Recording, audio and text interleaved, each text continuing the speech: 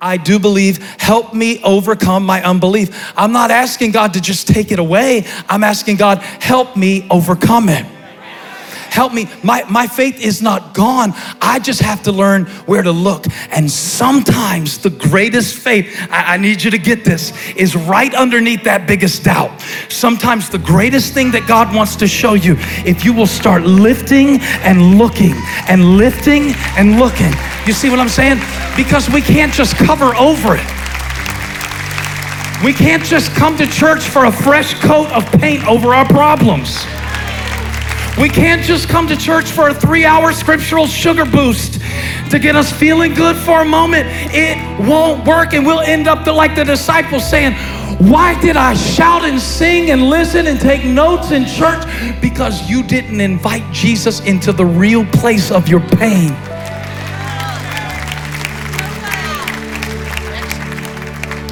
You didn't lose your faith. You just stopped looking at the surface. It's gone. It's gone.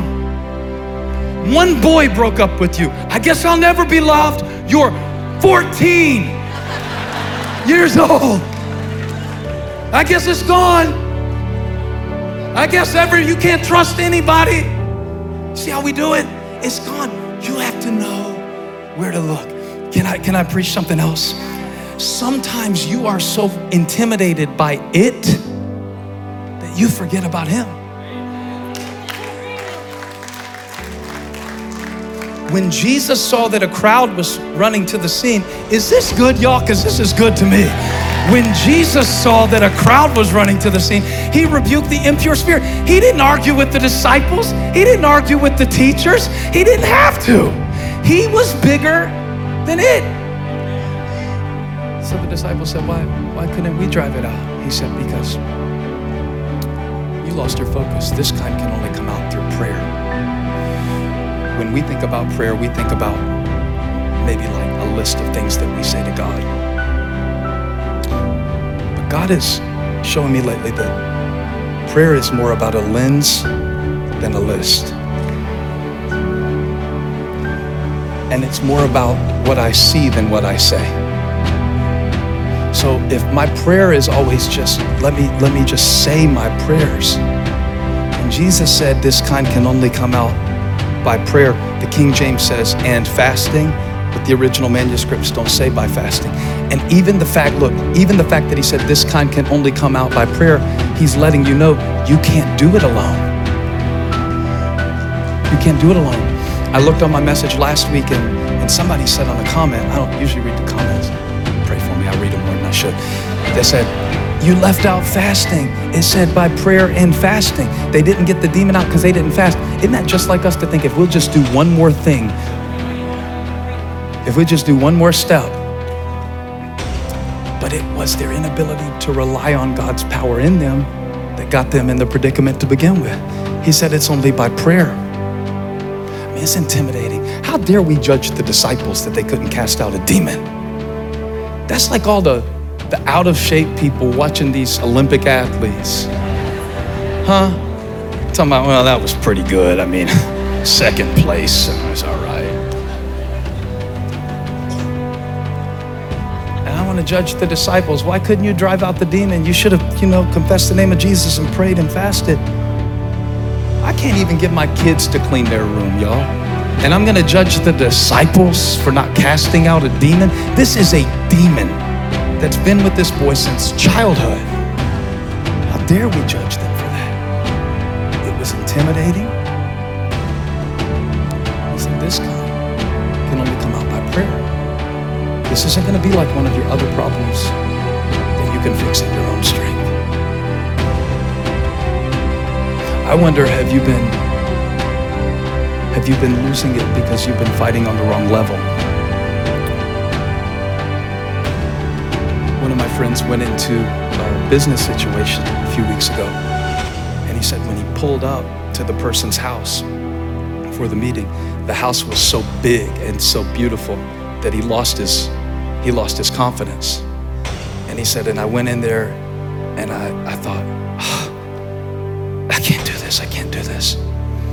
When he went in to meet with the people, after he left, they sent him a text and said, you are amazing. We have not stopped talking about how your spirit, and he's a great Christian. He has an amazing, oh man, this guy changes the atmosphere of every room that he walks into. And he said afterward, they were texting me how amazing the meeting was and how they were so impressed with me. He said, I couldn't believe it because I went in so scared. And you know what I told him? I said, yeah, because you got so caught up in what you were walking into that you forgot what you were walking in with.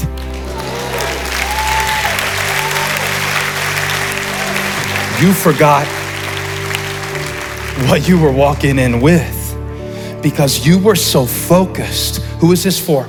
You were so focused on what you were walking into, but God says if you will get a focus on what you are walking in with, the Spirit of God, not just your abilities, not just your education, not just your knowledge, not just your wisdom. At some point that will fail you, but if you remember that you are walking in with the Spirit of God, and this is a guarantee of your inheritance. This is not corruptible, it cannot perish, it cannot spoil, it cannot fade. Whatever I'm walking into, come on, I'm walking in with something that is greater.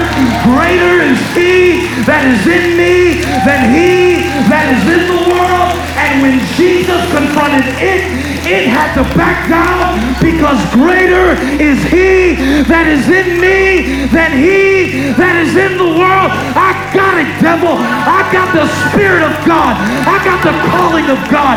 I got the purpose of God. I got the word of God. I've got the assurance of God. I've got the anointing of God. I got a sling and a stone and a promise and a Savior.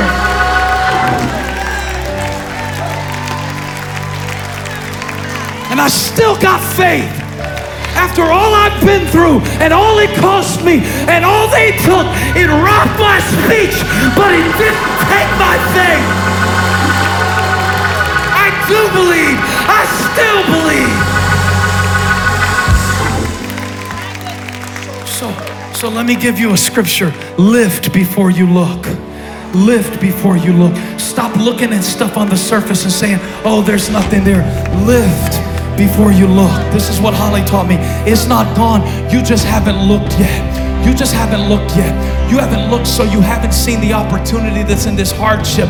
You haven't seen the blessing that's in this rejection yet because you haven't looked.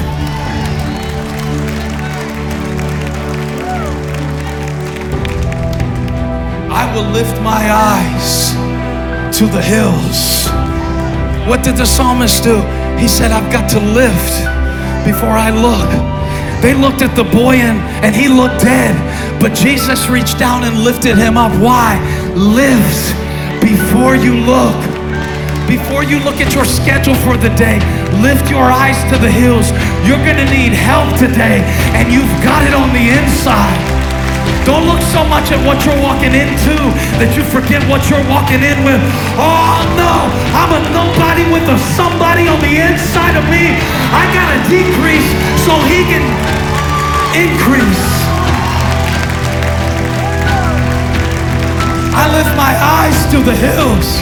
I might be preaching for 3 people, but you haven't really looked yet. You've been saying there's nothing special about me. I don't really have a gift. I'm not anointed like those other people. I'm not called. I don't really see any benefit in this situation. You haven't really looked until you've lifted. You lift your eyes to the hills. The turning point for the Father is when he stopped looking at the crowd, stopped looking at the disciples, stopped looking at the symptoms, and he finally saw Jesus. I see Jesus coming toward your unbelief, coming toward your struggle, coming toward your issue. You lift your eyes. Lift. Lift before you go. He said, I lift my eyes to the hills. From whence cometh my help? It's not going to come from the disciples. It's not going to come from my own flesh. It's not going to come from my own solutions. My help comes from the Lord, the maker of heaven and earth. He will not suffer your foot to go.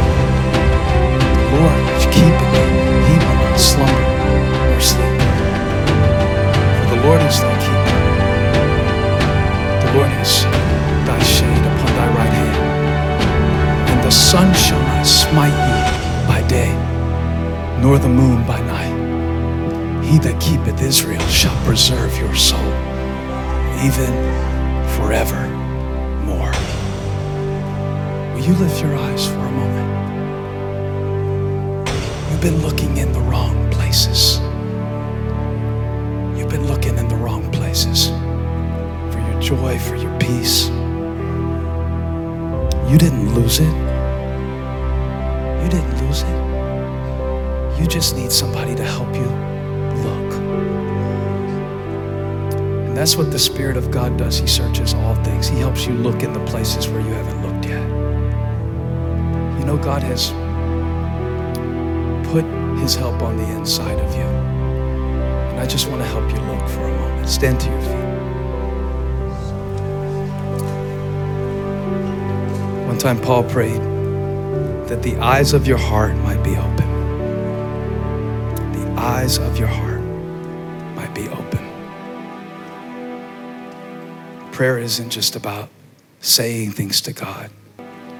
It's about seeing things as God sees them.